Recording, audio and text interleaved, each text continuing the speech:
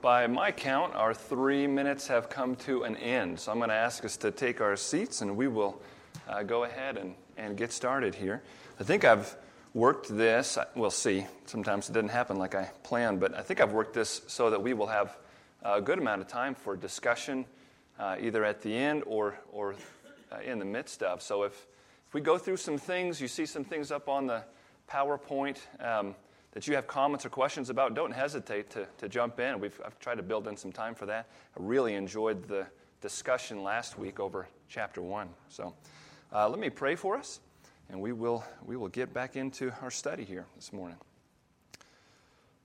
Heavenly Father, we are all here by your permission, by your direction. None of us would have gotten out of bed this morning apart from your work, your goodness. We owe everything to you. We depend on you every second of every day for everything. And that means that our ability to be here this morning to worship together by transforming our minds, by singing with one another and to one another, to you, praying together, submitting to your word together. This is all, not only is it for your glory, it is by your power. And so we thank you, Lord, for this honor that we have to be able to belong to a body of believers, to desire to be here, and to have the ability to praise your name. Thank you, Lord. As we continue on in this study for Adult Sunday School, we ask your blessing on us. Help us to be alert and able to think carefully about what we see, not just in this chapter, but to the extent that it is pointing us to your word. Lord, help us to remember what we are dealing with when we are being confronted with your holy scriptures. And I pray that you would impress it on our minds and hearts, and that where there is need to change and grow, Lord, that you would grant the growth. And as those things happen, again, we thank you. All good things in our life have come to us from you, from your hand. Thank you, Lord. Please bless our children in the back as they are learning. Bless their teachers. And, Lord, we pray that there would be very significant thoughts and conversations going on there as well. All of this, Lord, we lift up to you. In Jesus' name, amen. Can you see those orange words, what we'll cover up there? Okay, good. We are in chapter 2 of our study. James kicked things off last week for us. We're looking at the book, Instruments in the Redeemer's Hands. Oh, thank you. Oh, wow. Now you don't have to see me, and you can see the slides. That's even better. This is a book by Paul Tripp. I think that the subtitle of the book tells us even more than the title itself does. The subtitle is, just to remind you, People in Need of Change, Helping People in Need of Change. I really like the way that he put that. That by itself makes a few really important points just from the outset. It makes the point about us, unfortunately, about you and about me, people in need of change, helping people in need of change. So here's what this starts us with. We are always people who are in process, right? People who are in need of growth, people who have weaknesses and display weaknesses, people whose sins have effects in real time in their life, in their family's life. All of us are described in that way, right? If you are, we don't have any 8-year-olds in here, they're in the back, but they're 8, so some of you are in your 80s, all of us fit that description. We are people in need of change. So it makes that point from the beginning. It doesn't let us sort of lie to ourselves about ourselves. And yet, the way that subtitle finishes, people in need of change, helping people in need of change, the way that the subtitle finishes makes the point very clear to us that God intends in His church, God intends to use us, even in that state, in the lives of others. He has shown us in the Bible no intention of waiting to use you until that first part doesn't describe you anymore. His perfect plan involves using you as a person in need of change to help others who are also in need of change. And I'm helped by that. I feel like that dispels for us a pretty common stumbling block that we can have when it comes to engaging meaningfully and intentionally with the people that are sitting around us right now. Because do you ever think a thought like this? I'm such a mess. How could I possibly think myself to be in a position to give help to someone else? I'm the one that needs help. What am I going to do to try to meaningfully be an instrument in someone else's life? Isn't that presumptuous of me, prideful of me to think that I would be useful as an instrument of God in someone else's life? I'm the one that needs help. Well, yes, that's what's so tricky about that kind of a statement is half of it's true, right? You are a bit of a mess, and so am I. And God's plan is to use you intentionally to be a minister to others. So this is what we're looking through in this book. Again, if you're just coming in, we're just in chapter 2 this week. So you've made it right at the beginning. James kicked us off. And this is the chapter, this chapter is called In the Hands of the Redeemer.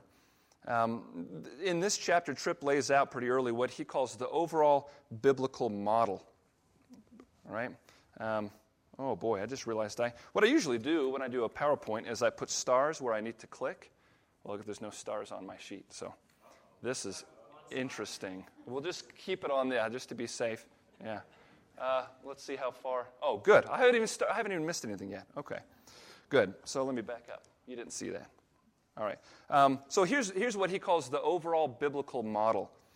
He says, God transforms people's lives as people bring his word to others. He says, God never intended us to simply be the objects of his love. We are also called to be his instruments of that love in the lives of others. Again, really helpful clarification. Are you, if you belong to God through Christ, if you have trusted in the finished work of Jesus on the cross as the only way for sins to be atoned for, are you an object of the love of God? Yes, you are. But he never intended you to only be an object of his love. His intention was that as you become a recipient of his love, that you become an instrument in his hands in the lives of other people. The question that encompasses really everything we're going to look at this morning is this. Just what does that look like?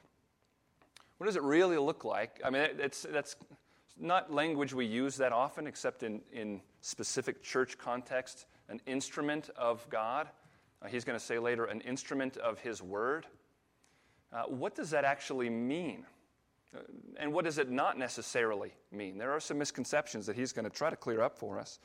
And we're going to talk about that question from 3 different angles. So here comes the first slide here. So 3 things we're going to look at going through this chapter. First, we're going to see formal versus informal roles. And again, we're talking within the church, right? Church ministry. Formal roles versus informal roles. We're going to look at and bring in the biblical language that's used in a lot of places, describing the church as a body. That's a picture that directly is speaking to what we're going to see in this chapter. So we'll look at that. And then third, we'll just deal with the question specifically. What do we really mean when we speak of ourselves as instruments of the Word of God? What do we really mean? So that's what we're going to do this morning. First, formal versus informal roles. Tripp says, clearly, God raises up particular people for formal ministry roles. But the Bible's circle of helpers includes all of God's people.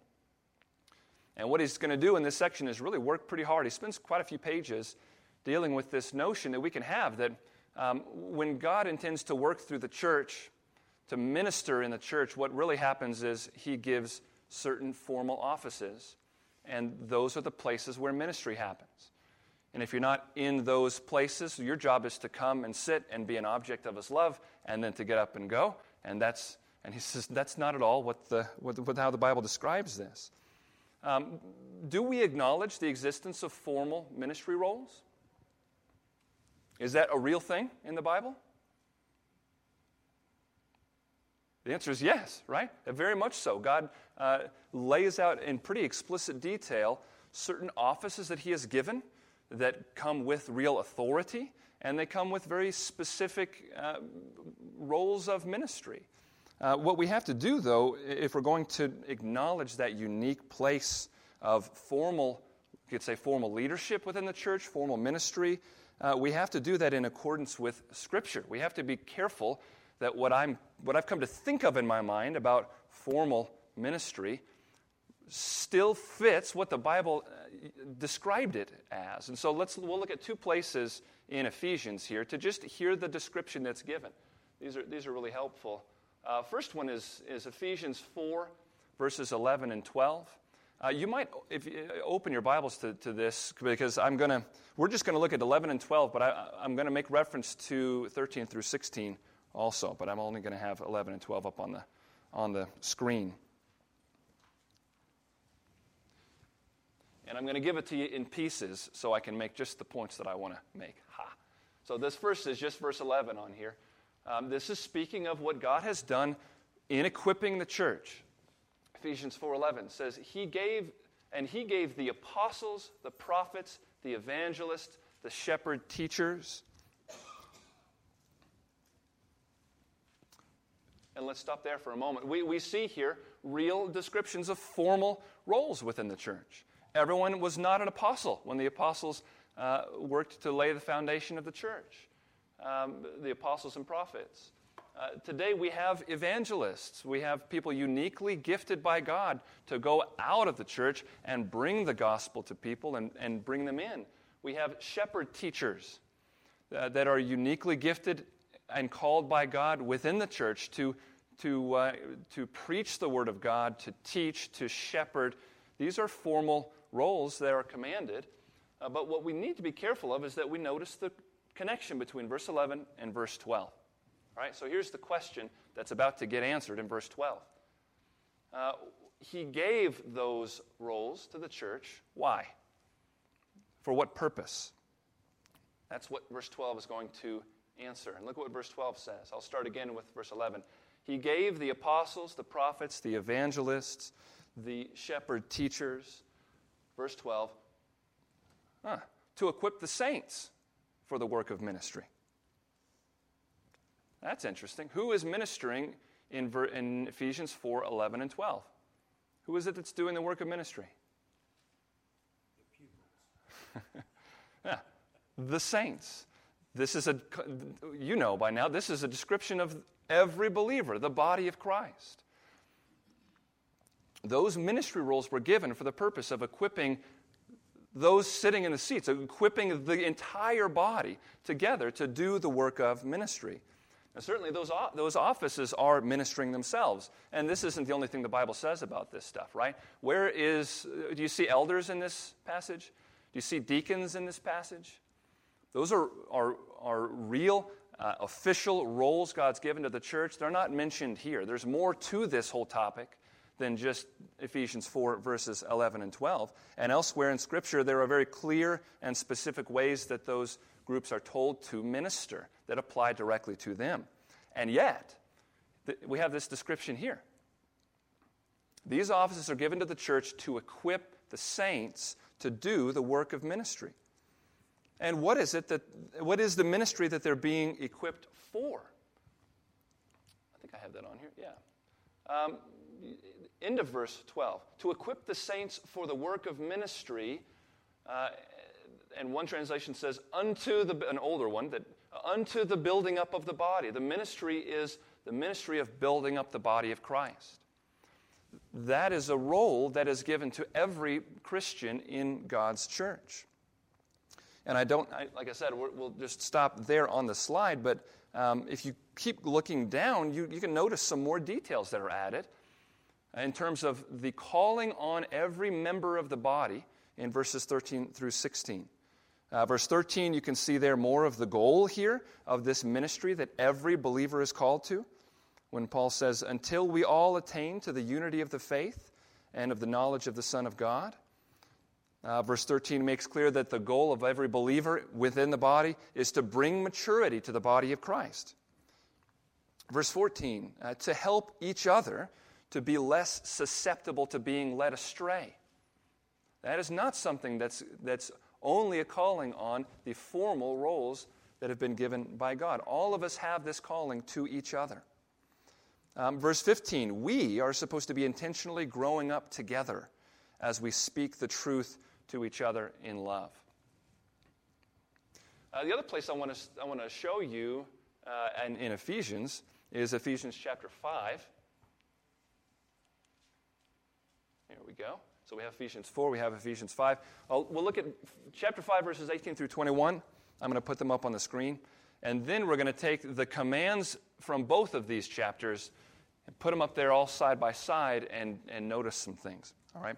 But here's what Paul writes in Ephesians 5, 18 through 21. And again, who is Ephesians written to? Remember how it begins? To the saints who are in Ephesus. This is not a letter to the elders of the church. This is a letter to the church. And here's the command, starting in verse 18. And do not get drunk with wine, for that is debauchery, but be filled with the Spirit, addressing one another in psalms and hymns and spiritual songs, singing and making melody to the Lord with your heart, giving thanks always and for everything to God the Father in the name of our Lord Jesus Christ, submitting to one another out of reverence for Christ. There's a lot of one another's there as well, right? So let's put the commands up here together. See how I did this. Good. So here's the commands that we have just read. We have all right, you have been commanded as a member of the body of Christ. You have been commanded to build up the body of Christ. This first piece here is out of Ephesians 4. You've been commanded to help one another to become mature. You have been commanded to be grown up in your faith and therefore less susceptible to being led astray. Not a responsibility that does not rest on the shoulders of the leadership of the church, but a responsibility that does not rest solely on their shoulders. It's something given to you as well, for yourself and as you live and interact with your brothers and sisters in the body. You have been commanded, moving now to the Ephesians 5. And this is my paraphrase of when he says, address one another in psalms and hymns. Have you ever wondered about that? Address one another in psalms and hymns and spiritual songs. I'm convinced what he's talking about there is what I've put here. We're being commanded to weave together in a common church culture that is centered around the celebration of God's truth. Singing, what we sing, who we sing with, that is a cultural marker of identification. That sort of thing is what you do with a family when you get together at Christmas. It's what you do with people that you have decided we belong to each other. The things that we sing, we are singing to God, but we are also singing them to each other. We're supposed to be, this is a reflection of our common confession together. And we're commanded to do that. We're commanded to weave our lives together. We're commanded to cultivate thankfulness at the end of that passage, and we're commanded to submit to one another. Now that's interesting. Usually when we think of submit in the context of Scripture, we only think about the command that is there and is real, to submit to your elders, right? Submit to your elders. They have been appointed by God to watch over your souls. They will give an account for how they have shepherded. Submit to their authority. And do not make them to shepherd begrudgingly. Make it a joy to them, right? We think of that. But here, we're told to submit to one another. What might that look like? What do you think? This may be a dangerous question to just throw out there, but if you feel confident in an answer, you can share your thoughts on that. Well, I don't know about confidence, but whatever it looks like, you kind of end up with a church body. Yeah, absolutely. It's tricky because it's the sort of thing that is so easy to abuse, and we see abuses. But I hear this, and I think this is the polar opposite of the autonomous culture that we have all been swimming in since the day that we were born. This is the polar opposite of the notion, right? That someone would see you and think they could help you in any way, and they come to you and you say what everyone says today, excuse me, what business is it of yours? Who do you think you are? Or you have that mentality, right? I'm living my life here. You're outside of my life. You can talk in generalities, but don't talk to me about me. Who do you think you are? This, I think, is the opposite of that. We're told to think of one another as a family, as a body that has been built, that's being built together. So we know the Holy Spirit is at work in one another, giving insight. We're all growing, and we need each other. So when someone comes to me, I need to be prepared to. It's not a master-servant relationship or anything like that, right? But I should care if someone comes to me in concern or with a thought. I want to be willing to receive that and to chew on it and to say, thanks. I hadn't thought about it like that. Let me think about that. But I really appreciate you care. You see what I mean? Submit to one another.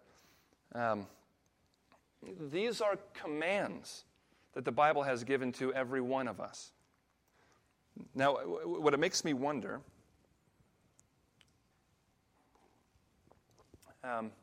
say someone goes from not knowing that this is their obligation before God as a Christian.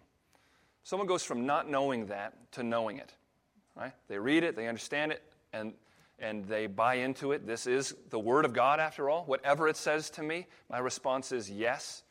So someone goes from not knowing and understanding these commands to knowing them. What sorts of effects do you think that there might be in that person's life? I've got a list here, so we'll see if you can put one, if you can think of one that I've had time to think through. Any thoughts? How might that change someone in real time? Yeah. You become others-focused and not self-focused so much. Okay. Certainly would cause me to get my gaze off of my navel and realize, whoa, you mean I'm not here simply for myself? I live every day of my life under commands that are others-focused? Yeah, very much so. What else? Might cover some blind spots that we had that we didn't realize we had. When that willingness comes? Gaining wisdom. Yeah. Might actually make us susceptible to wisdom. A little porous as wisdom comes my way instead of hardened. Yeah. I think there'd be some guilt feelings. Oh my God. Some sense of, This is really who I am. I've been. And now I'm supposed to be first. It's quite a transformation yeah, in your thinking, first of all. it has to start there. Do you think there could be any breath of freedom, sense of, I'm just more and more convinced all the time that so much of just even the emotional kind of cloud that can hang over us so often has come when I have even unconsciously become completely consumed with myself, with my own problems and my own struggles, and there can be such a freedom of the mental busyness of beginning to live and think for other people and see myself as really obligated and useful in other people's lives. There's such a potential, I think, for freedom and for some escape from oppression. Here's some other ones that I put down. How about, and I was just thinking here in terms of church service contexts. How about a new sense of buy-in or urgency when it comes to listening to a sermon preached? This would completely change what I think is happening as I'm sitting there hearing God's word. I would suddenly realize, oh, for goodness sakes, what's been happening all this time has been God has been using, it's been Ephesians 4. God's been using His ministers given formally to the church. And as He's talking, what's supposed to be happening is I'm supposed to be sitting here becoming equipped for the work of ministry. I'm supposed to hear this, think about it, realize, grow in my biblical worldview, and take that and be an impact on those around me. Something's actually supposed to be happening here. I'm not just supposed to be listening and finding it interesting and then going to lunch. And if there's real obligation there, that means there's real accountability there. This might actually suggest that I'm going to be held accountable for what I did with God's Word as it was given to me week in and week out. New sense of urgency there when I realize that there is skin in the game here for me. New sense of urgency, buy-in when I am on my own reading Scripture. Gone is the notion that I'm checking off a to-do list.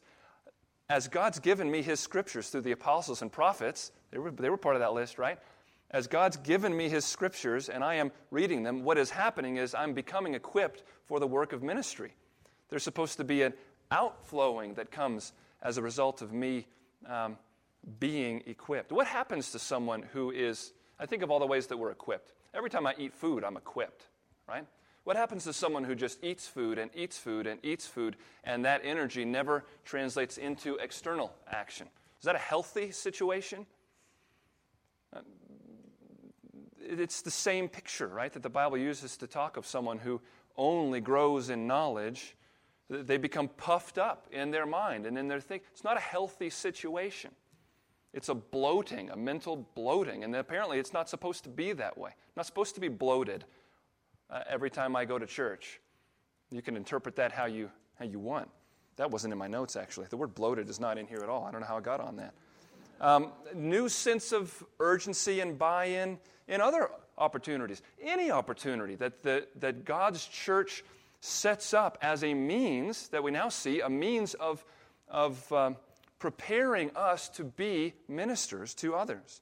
So what we're doing right now is an example of this. Adult Sunday School.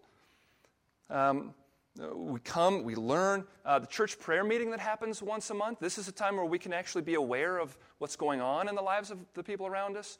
We can obey God's command to not just pray by ourselves, but to pray as a church, that this would be a praying church. We talked about that this last week when we had that. Those are such sweet times.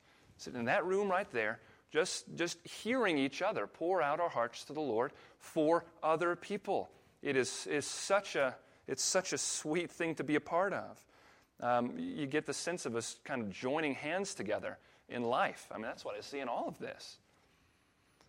All of these things start to look less and less like a list of activities to add to my busy life, and more like a set of carefully chosen opportunities that have been provided by God's church to help me fulfill my God-given duty. The commands are there. They're mine, regardless of what I do with all of the means of equipping that He has given. Right? The less equipping I receive, the less equipped I am to do it. But the command's still there. None of that changes the command. So all of those things are just more and more opportunities for me to be equipped to do what I will be accountable to God for one day. Now, into that picture, let's add, look at that, check for number one. Let's add this biblical language, what the Bible says about the church as a body. And my hope is, I think that as we go through each of these, it's going to clarify some things for us about the main question. What is this really supposed to look like? So church as body. You remember that the Bible repeatedly portrays the working of God's Spirit among His people in terms of a body functioning. Right? There's a book I was looking at this week by Robert Thomas called Understanding Spiritual Gifts.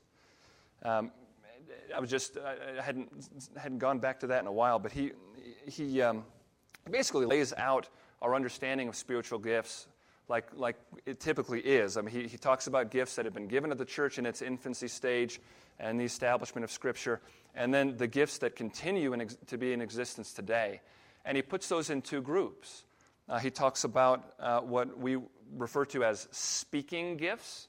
So the Bible speaks of the gift of evangelism, the gift of teaching, the gift of pastor teaching, which is a different category altogether. The gift of exhortation. Those are gifts that we use with our mouths, right? And that's the whole category of spiritual gifts. It's not the only gifts that the Bible tells us God has gifted his people with through the Holy Spirit. There's another group of gifts that we call auxiliary gifts, or gifts gifts of service, gifts of help.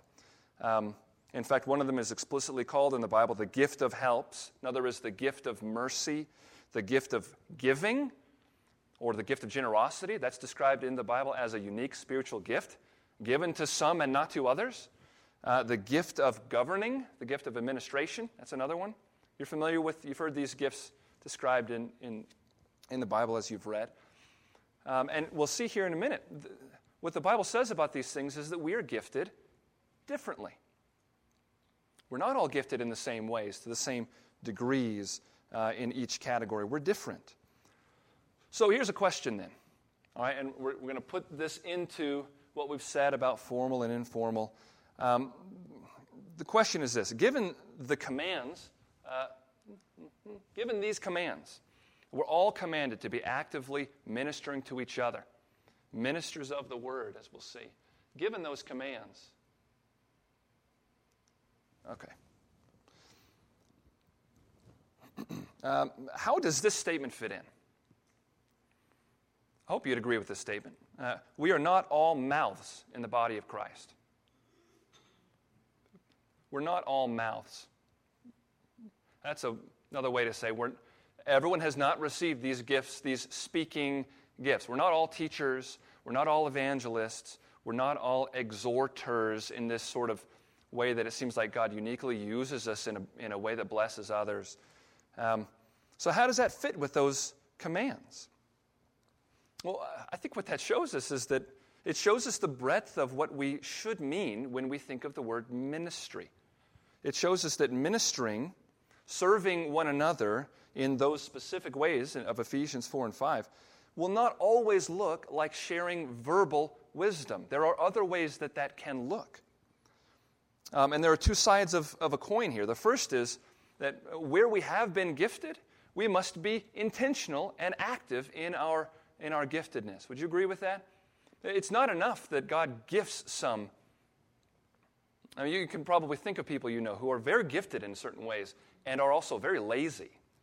What exactly does that do for the people around them? It doesn't do much, right? So here's one side of the coin. We must be intentional to be active where we have been gifted. And I want to show you that from Romans chapter 12. This is the one, I have one long quote of Scripture, and then I have one long quote from the chapter, and everything else is short. I tried to not fill the screen with words this week. But this is the long Scripture quote. This is only half of it. We're going to go through 18. So, but can I ask you to do this? I want to just read this. Would you look with me and listen to what he says? I'm going to read kind of slowly, okay? Listen to the argument he's making here. Ephesians chapter 12, starting in verse 3. Paul says, "For by the grace given to me, I say to everyone among you, not to think of himself more highly than he ought to think, but to think with sober judgment." What do you mean? What am I judging soberly? "Each according to the measure of faith that God has assigned. For as in one body we have many members, and the members do not all have the same function, so we, though many, are one body in Christ and individually members one of another." Has to be the sort of thing we just read in Ephesians. The accountability to each other. The giftedness toward each other. Verse 6. Having gifts that differ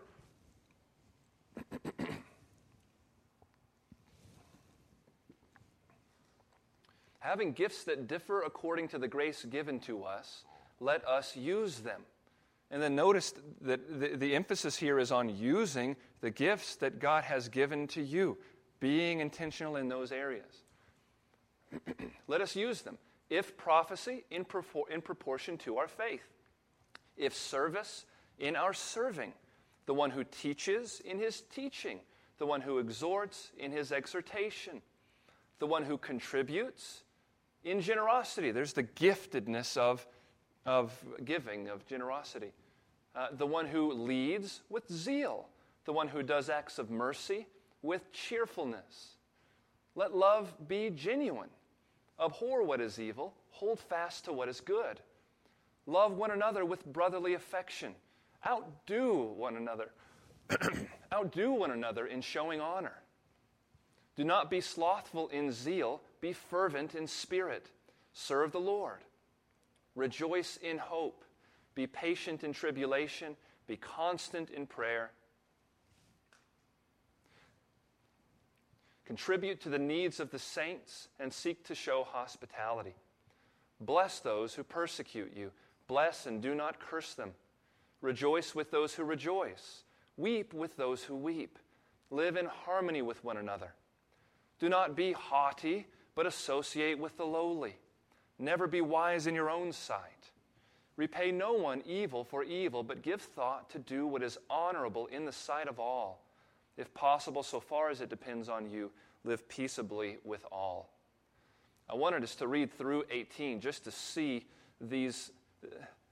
how many of these commands are speaking toward zeal, intentionality, in exactly what we're talking about this morning. We are commanded to take seriously the responsibility that He's given us to each other.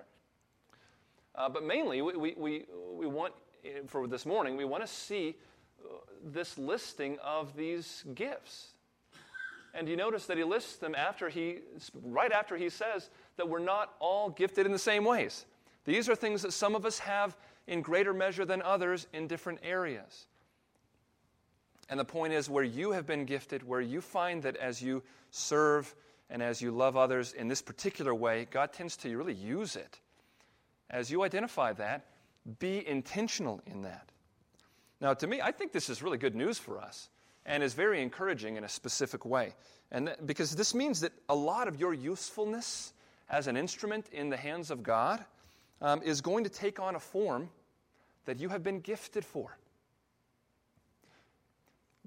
Who likes working in a realm where you do not feel equipped? Isn't that just the worst? To be needing to do, you're doing something that has to be done, but you know this is not your, it's awkward, it feels maybe unnatural, you know others could be doing it better. That's not, you don't just feel really encouraged in that. This tells us that the place principally that God's going to use you is in the very place that He has gifted you uniquely. That's really empowering. And it reminds us, I don't have to feel like I need to be everything for everyone. God's called me to a certain path of life that will involve my labor in the lives of others. And He's going to bless those efforts. So I think that's very encouraging. So yes, it is true. We are not all mouths in the body of Christ. Ministry, real ministry of the Word will look like a number of different things. But here's the other side of that coin. We are all commanded to use our mouths intentionally too. I may not have been gifted with what we would think of as a speaking gift, but I have commands from the Lord to me to speak with intentionality. Gifted with speaking gifts or not, we all minister to each other through speech. I think we saw that a little bit last week. You simply can't help it. Every time you say anything to anybody, you are ministering them in one way or another. You are encouraging them towards something. And without intentional thought about what we say, we can do great damage. We simply can't help the fact that we are ministers through our speech, even if that's not a unique gifting. Yes? I don't want to sidetrack us, but that measure of faith, in the context, does that indicate... Verse 3. Yeah, verse 3. And it reminds us that every bit of fruit that is born in me, through me, I will take it all in the end and say, praise be to God. He was the impetus for every good thing that has ever happened, even as He used me as an instrument. And it shows the sort of thing that's pictured in some parables too, of Some will bear fruit 30-fold, some 100-fold. There will be differences between us, even in how God chooses to use our gifts. And see opportunities and step out to them. Absolutely. Yeah.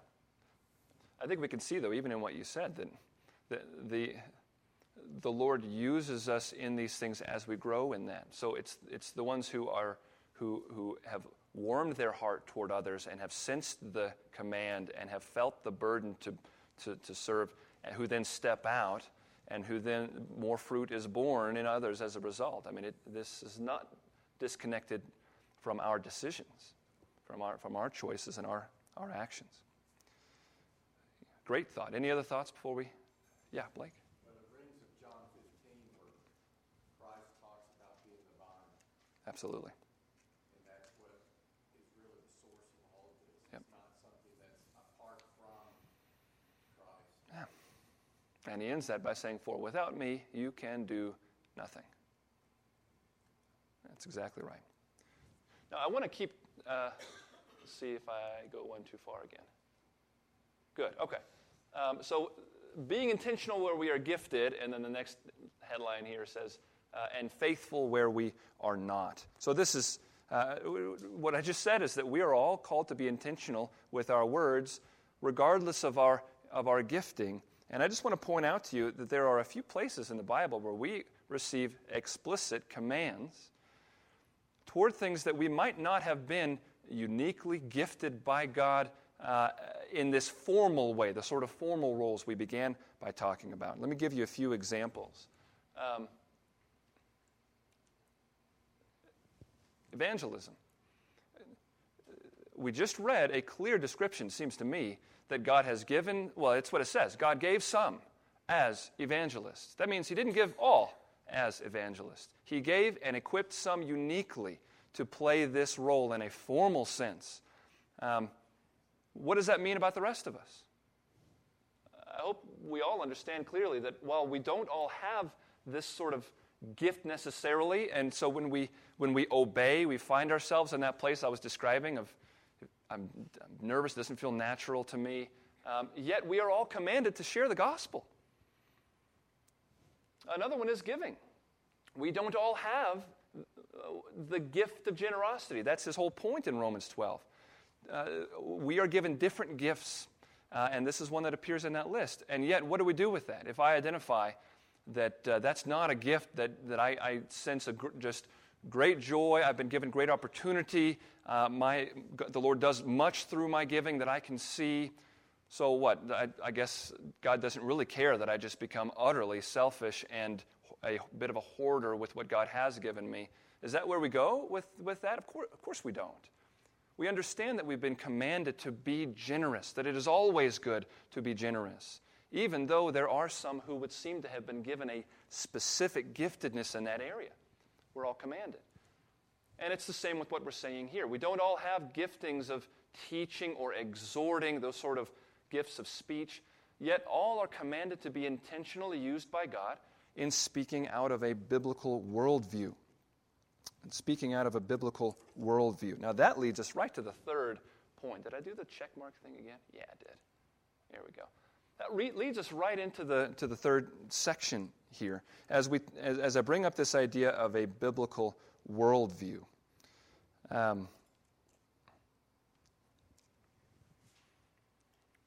What is it going to mean for all of us to be instruments of the Word of God when all of us do not possess the same level of equipping regarding speech and teaching, things like that? James mentioned last week, actually, I may be getting ahead of us. Yeah, I am. Okay. This is the one big quote from the chapter. So this is the only other time there's going to be this much text up on the screen. Okay? Listen to what Tripp says here at this point, because I thought this was really helpful. He says, many Christians simply don't understand what the Bible is. Many think of it as a spiritual encyclopedia, God's complete catalog of human problems with a complete list of divine answers. And so we tend to offer each other isolated pieces of Scripture, a command, a principle, a promise, that seem to fit the need of the moment. Let me stop for a moment and just make very clear that is usually exactly what's needed and terribly helpful and used by God. That someone would come in a particular moment in your life and remind you of something specific that the Bible says. That is powerful and it's wonderful. What he's combating is the notion that many have that that's all that this ever looks like, to be an instrument of God's Word. So James mentioned last week kind of the notion of us thinking this means that I need to have that one Bible verse ready, and I'm just going around, and whenever I see a need, then I throw that out there and thinking that's going to solve the problem. That's all it means for me to be an instrument of God's Word. And he rightly said that's not at all the complete picture here. And Tripp would say, if I'm thinking like that, I'm kind of thinking of the Bible like it's an encyclopedia. So look at what he continues with. This is how Scripture differs from an encyclopedia. When I use an encyclopedia, I do not need to read other articles to understand the one I'm reading at the moment. In the Bible, however, every passage is dependent on the whole, and the whole Bible is held together by interdependent themes that run through every passage like rebar, the steel rods that reinforce concrete. Being truly biblical means that my counsel reflects what the entire Bible is about. The Bible is a narrative, a story of redemption, and its chief character is Jesus Christ. So this is what he's going to put forward, and I think there's a lot of usefulness in the way he's going to paint this picture. He's going to say what it means for us fundamentally to be instruments of his Word is that we are people who see everything through the lens of a solidly biblical worldview. And the result is that the themes that run throughout the Scriptures become the themes that I see everything else through, and they're the themes that are filtering my words. Right? So I might not respond with a specific memorized passage, but I have become someone who, when I respond in a way that has taken into account the themes of Scripture. Do you see the point that he's making, the distinction? He's going to set up for us, we could do this with others, but I think he did a good job of finding some of the fundamental themes of Scripture that he's talking about. So he's going to list out here 3 of these major themes that run through the biblical narrative, that if we come to simply rest on these, eat, drink, and sleep, and breathe these, then our ministry to each other will be ministry of the Word of God. God's rebar. That's an interesting picture. So Tripp's claim is this. I may have just said this. Let's see. If we think and therefore interact with others by walking along these 3 pieces of rebar, we'll find ourselves leading others toward Christ-likeness as we encourage, respond, comfort, share. Less and less will be the experience. We've all been there. We've been with someone in a difficult time, and a year or two go by, and we look back on what we said to them, and we just go, that was exactly the opposite of what they needed to hear right then. If I had just been thinking about my role more seriously as an instrument of God in this, and not just as someone who wants to make someone smile or wants to tell them what they want to hear or doesn't really want to be involved in helping them through what they're going. If I had been in this mindset, I would never have said that. You know, those are painful regrets that we can have. His point is that this goes so far in protecting us from finding ourselves in those places. So, any guesses? Well, never mind. Here's the first piece of rebar. All right, sovereignty. The sovereignty of God in all things. This flows well with the study that we just finished. Here's what he says. He says, from the rise and fall of governments to tomorrow's weather to the exact location of every human being, the universe is under God's control. God's sovereignty is not only about power and position, but also about a plan. At any moment in time, the right answer to the question, what is God doing, is accomplishing His plan.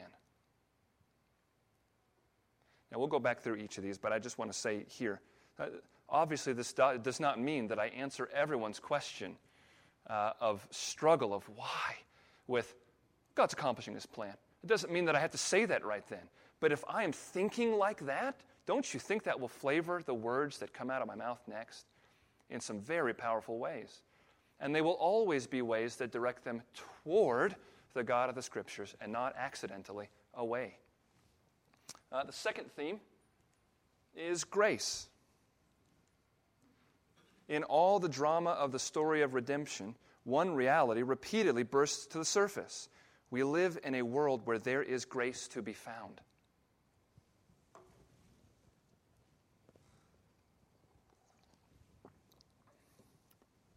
God is not only sovereign, He is also abounding in grace. Now, just think, before we go to the third one, real quickly, what the Bible has said to us about grace. The grace of God. What has it done for us and in our lives?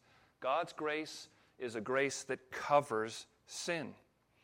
All the way back to Genesis chapter 3, the first thing that happened when we rebelled against God and had to live in our shame, God steps out and does not cast us into hell as we would have deserved immediately. He creates a covering to cover us, to cover our shame. From the beginning, this has been what God's grace has shown itself to do in the lives of sinful people. What a hope that is. God's grace teaches and enables.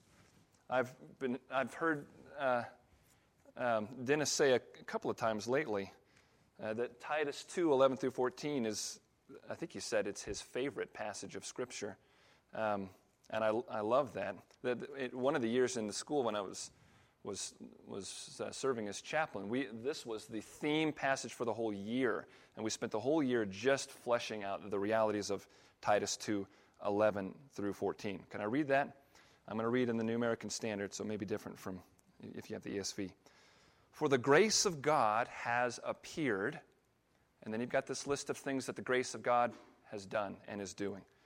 The grace of God has appeared, bringing salvation for all men, instructing us to deny ungodliness and worldly desires and to live sensibly, righteously, and godly in the present age, looking for the blessed hope and the appearing of the glory of our great God and Savior, Jesus Christ, who gave Himself for us to redeem us from every lawless deed and to purify for Himself a people for His own possession. There's so much in there. But did you hear what it said?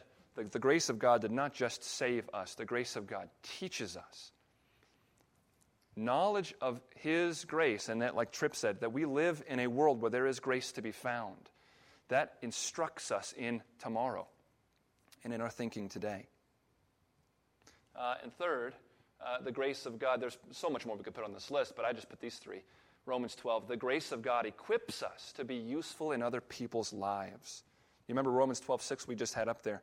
It said, having gifts that differ according to the grace given to us, let us use them. And then it goes into that list. God's grace came to us. As a result, we've been equipped. And as a result, we're to use those gifts for others. That whole list after that is others-focused. So the theme of sovereignty, the theme of grace, and we'll put all these up on the screen in a minute as we close. And then the theme of glory. I'm going to read a story he gives here. I didn't want to put it on the screen, but this is great. Having been a teacher too, this is even better. So he talks about how in 1978, Paul Tripp was a kindergarten teacher. He had helped to start a Christian school, and budget was low, and so for that first year, he was the kindergarten teacher. Paul Tripp, I wonder if he had that big old mustache. It was probably a very different color back then before he served as the kindergarten teacher. So he tells this story. He says, one Monday afternoon, the mother of one of my students asked if she could have a birthday party for her daughter in the classroom. The day came, and after the mother's preparation, we all entered the room. She had turned our little classroom into a birthday kingdom. The walls and tables were lavishly decorated. Multicolored streamers hung from the ceiling, and a balloon within a balloon. I don't know what that how you do that. A balloon within a balloon was tied to the back of each chair. At each seat was a ribbon-tied bag of party favors. The only exception was the birthday girl, who was surrounded by a huge pile of beautifully wrapped gifts. All right? And then here's the next sentence. At the far end of the table sat Johnny. I don't know, we even had a joke at the school when we were talking about hypothetical situations of problems with students. We always used the name Johnny. I don't know why Johnny gets such a bad rap all the time, but it was true here. I'm guessing this, I don't know if this is the real name. At the far end of the table sat Johnny.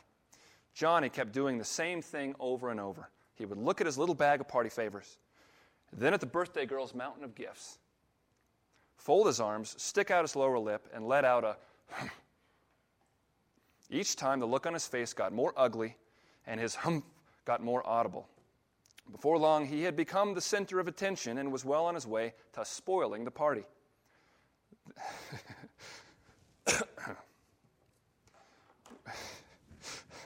We need more mothers like this. Next mother. Then one of the mothers walked over and knelt beside him. She turned his chair so that Johnny was looking. She turned his chair so that Johnny was looking directly into her face. And she spoke these profound words. Johnny, it's not your party. It's I'm going to remember that forever. It's a great example. What do you think his point is there? What does sin do? Sin makes us glory robbers. We want to be the one on display. We want it to be our party. And it's wrong if it's not my party. He says sin causes us to steal the story and rewrite it with ourselves as the lead and with our lives at center stage. But there is only one stage, and it belongs to the Lord.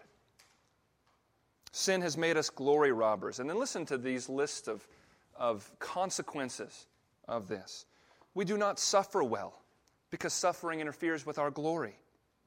We do not find relationships easy because others compete with us for glory. We do not serve well because in our quest for glory, we want to be served. But the story of Scripture is the story of the Lord's glory. And then he ends like this. He says, the story of Scripture calls me to an agenda that is bigger than myself. And so when we see glory as a theme, we're thinking of the only place where glory is properly due. We're talking about God's glory. And it's pretty obvious that is a major theme throughout all of the Scriptures. So let's put all these up here just to close. Oh, you were supposed to get to see that. I had that up there. Let me put these three up. Okay. And I've got just a summary statement from each one based on what we just saw. All right? So these are the themes that he's saying if we will live and breathe and think from the safe, sure ground of these themes of Scripture as we minister to each other in whatever capacity that looks like, it will point people toward the Lord. Sovereignty. Remember, he said, at any moment, the right answer to what is God doing is accomplishing His plan. Number 2, grace. Because of God's grace, our relationships can be characterized by an economy of grace. And number 3, glory. We are all called to an agenda that is bigger than ourselves. This is terribly freeing for us. If we know the Lord, this is the life that He is giving to us. He's transforming us into a people who are consumed with His glory and not our own, and so are set free to be His instruments in each other's lives. I am a couple of minutes over. Any comments or thoughts you'd like to share with everyone before we close? I think Dennis's question took it up. I think he took 15 minutes or so with his question. I need to stop saying that kind of thing. I'm good at expecting that, and then I somehow find a way to fill time. It's no good. Yeah, see? I've got good examples before me to follow. Any final thoughts? Let me pray and close this. Lord, you are so good to us that not only are these things true, and we can see, even in the places that we so need to grow, we can see the goodness of your plan in this. We feel a desire for more than what we have grabbed at for ourselves. And we ask you, Lord, to continue to grow us, to thank you for your patience with us that is without end. The more that we see of ourselves, the more we realize how much you have forgiven in Christ and how much you have been willing to overlook. And it shows us how much more valuable Jesus' sacrifice on the cross was than we ever thought, as we see more and more how much it atoned for. Lord, thank you for reminding us of these things throughout our lives, even through studies like this. And I pray that you would use this study mightily among us to conform us all to the image of Christ, ultimately for his sake, but also that we would see that this is for each other's sake as well. These are your ordained means. Give us great joy and zeal in living within them. And I pray in Jesus' name, amen.